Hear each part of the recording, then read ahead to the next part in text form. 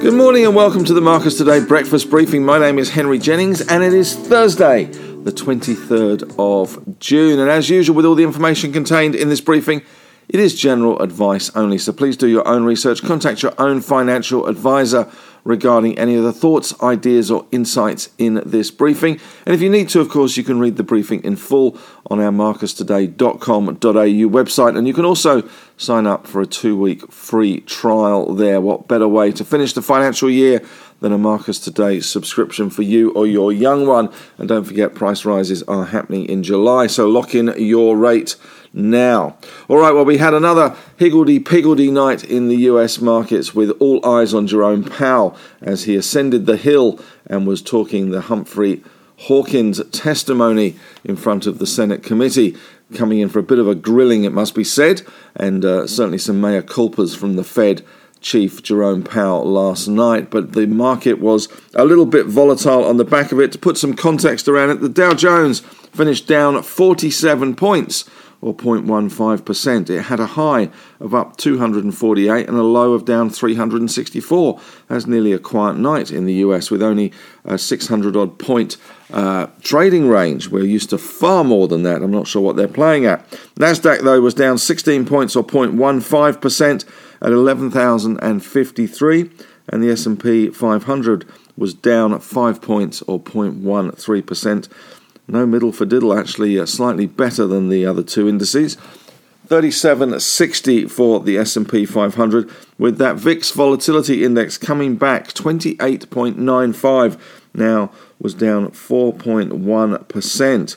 So some good news there in terms of that volatility coming out of the market. All this has given us a rise on the SPY futures of 23 points to 64.12, but it will be, I suspect, a somewhat insipid kind of day again, with all eyes really on that testimony from Jerome Powell. Not really much to go on the local front either in terms of news flow today, so we are likely to drift around pretty much as we did yesterday. All eyes will be on US futures and see if that gives us some kind of lead. But as we approach the end of the financial year, there will be more index rebalancing and positioning and tax loss selling, and we could once again see that buyer strike continue that we have seen. In terms of the US market, it was very much on the defensive. Jerome Powell said the central bank could potentially lift its key interest rate by 100 basis points, that's 1% in old money, at any upcoming meeting, if its efforts to tame rampant inflation were not successful. Now, Citi economists have estimated the probability of a global recession nearing 50% as the central banks get more aggressive. And the San Francisco Fed letter estimated supply issues account for about half the surge in US inflation. And former New York Fed boss Bill Dudley said a recession is inevitable within the next 12 to 18 months. It's interesting that some believe that the market can only rally once we do get a recession. So the sooner we get a recession, the sooner the market will rally. So a lot of people talking the market down and into that recession in order to get the market to rally. So that's interesting. But while we're talking in terms of inflation and the recession risk, Canada, they had their inflation numbers last night, surged to the highest in May since 1983. Those were the days. Their annual inflation rose to 7.7% last month, up from 6.8% in April. And spare a thought from the UK as well, which not only has to contend with train strikes, they've now got an outbreak of polio virus they found in one part of the country. And the UK headline consumer inflation hit a 40-year high of 9.1% in May. The core increase, though, was a touch softer than expected. So some good news there, that's for sure. And over in the US, Joe Biden has called on Congress to pass a gas tax holiday. Now, the prospect seems to be low of getting it actually through the lawmakers, so that's not looking that likely. In other headlines today, oil has dropped. Those recession fears starting to hurt the oil market finally, and something that I've talked about in the newsletter waking up one day and finding the oil price down 10%. Well, it is falling, maybe not 10% in one day, but it has fallen back from $120, trading last night at $111.74. So we are seeing that oil price drop. And the latest poll shows the Fed to lift rates by 75 basis points in July, 50 basis points in September. And the International Energy Authority has warned Europe to prepare for a total shutdown of Russian gas exports, with the German government preparing to declare a national gas emergency plan on alert within the next few days. So that is interesting there. In terms of commodities last night, let's go through the commodities. We had the oil price down 2.54% in Brent crude terms, 111.74. Oil WTI was down 3%, $3.33 to 106.19. This is good because we are seeing potentially a peak in those oil prices and potentially maybe even a peak in those inflation numbers. In terms of LME pricing last night, copper was down 2.8%. Nickel had a nasty fall, down 5.9%. Aluminium down nearly 2%. Zinc down 0.8%. Lead down 2.2%. And tin down 6.1%. Iron ore also under the cosh, with that price down 1.5% to 127.02, and the coal price easing slightly back as well. In mining stocks overseas, we saw BHP down 3.66%, Rio down 4.1% in ADR terms.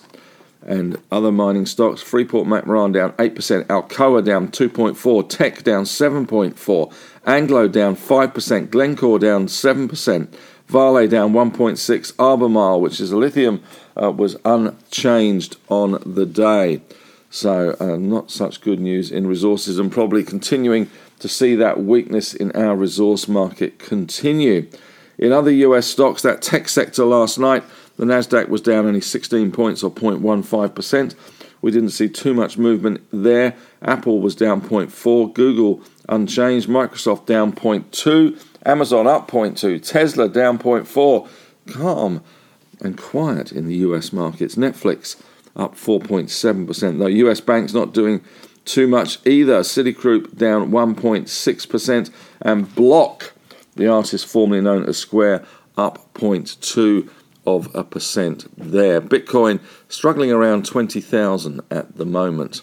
In the European markets, we also saw a little bit of movement there. We had the Stocks 50 down at 0.8%, FTSE down 0.9%, CAC down 0.8%, and the DAX down 1.1%. Looking at our local markets today, there's not an awful lot to go on, as they say. In our market, no really good announcements and nothing really in the paper today, although the government looks to be moving to accept that wage rises should be below the rate of inflation to ensure that inflation does not become entrenched, which is very much the Governor Phil Lowe's view. But the government obviously has been pushing and has succeeded in getting the minimum wage increase at 5.2%, but they're now walking back their commitment to raise workers' wages across the board by the rate of inflation. Otherwise, we will see that inflation become entrenched. In other news, global steel production continued to pick up in May. It's led by higher output in India and China, which more than offset the ongoing decline in European production. And Bowen Coal has warned of the now record high royalties in Queensland for coal miners. It says it may be harder to secure investment in the future. We also have Leo Lithium listing today. LLL is the stock code. 11 a.m. is kickoff for them. They raised $100 million at 70 cents, and it will be interesting to see how that one is received. It was highly anticipated, and this is the spin-off from Firefinch, which is in Africa. They spun off their African lithium business. In broker moves today, Barrenjoey has upgraded REA Group and downgraded Car Sales. Wesfarmers has been upgraded to a positive from neutral at Evans and Partners, or E&P as it's now called.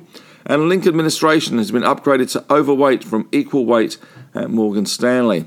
They've decreased the target, however, to $4.40 from $5.50, and citing a 24% upside there for Link administration.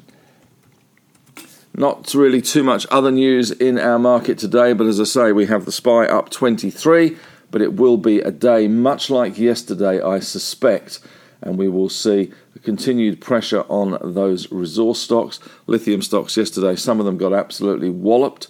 Very much buyer's strike, very much people just stepping back from buying them completely and watching them fall. That has certainly been a factor in this current rout in the market. We have seen volumes dry up. That has been especially the case in the US, where it has been low volume days, even with rises and especially on falls. So no sign of that really big high volume capitulation on any of the markets at the moment. And certainly it is more a case of people stepping aside and heading to the sidelines. And it's amazing the number of talking heads and expert analysts out there that are saying it's too hard at the moment and we are happy to sit and wait. And that is certainly the prevalent feeling in the market, certainly something that we have been pushing for some time, that there is no hurry to buy this market, and that is certainly the way of things at the moment. Question of the day today: should the Fed go really hard and get it over with? Should we just go hard early with a 1% in July and a 0.5% maybe in September and get those rates up to more normalised levels as they were pre-COVID and try and get this inflation under control? Go hard or go home. Is that the answer? Is that the answer for the RBA as well? Rather than fiddling around, should we just go hard early? Well, that's it from me today. Thanks very much for listening.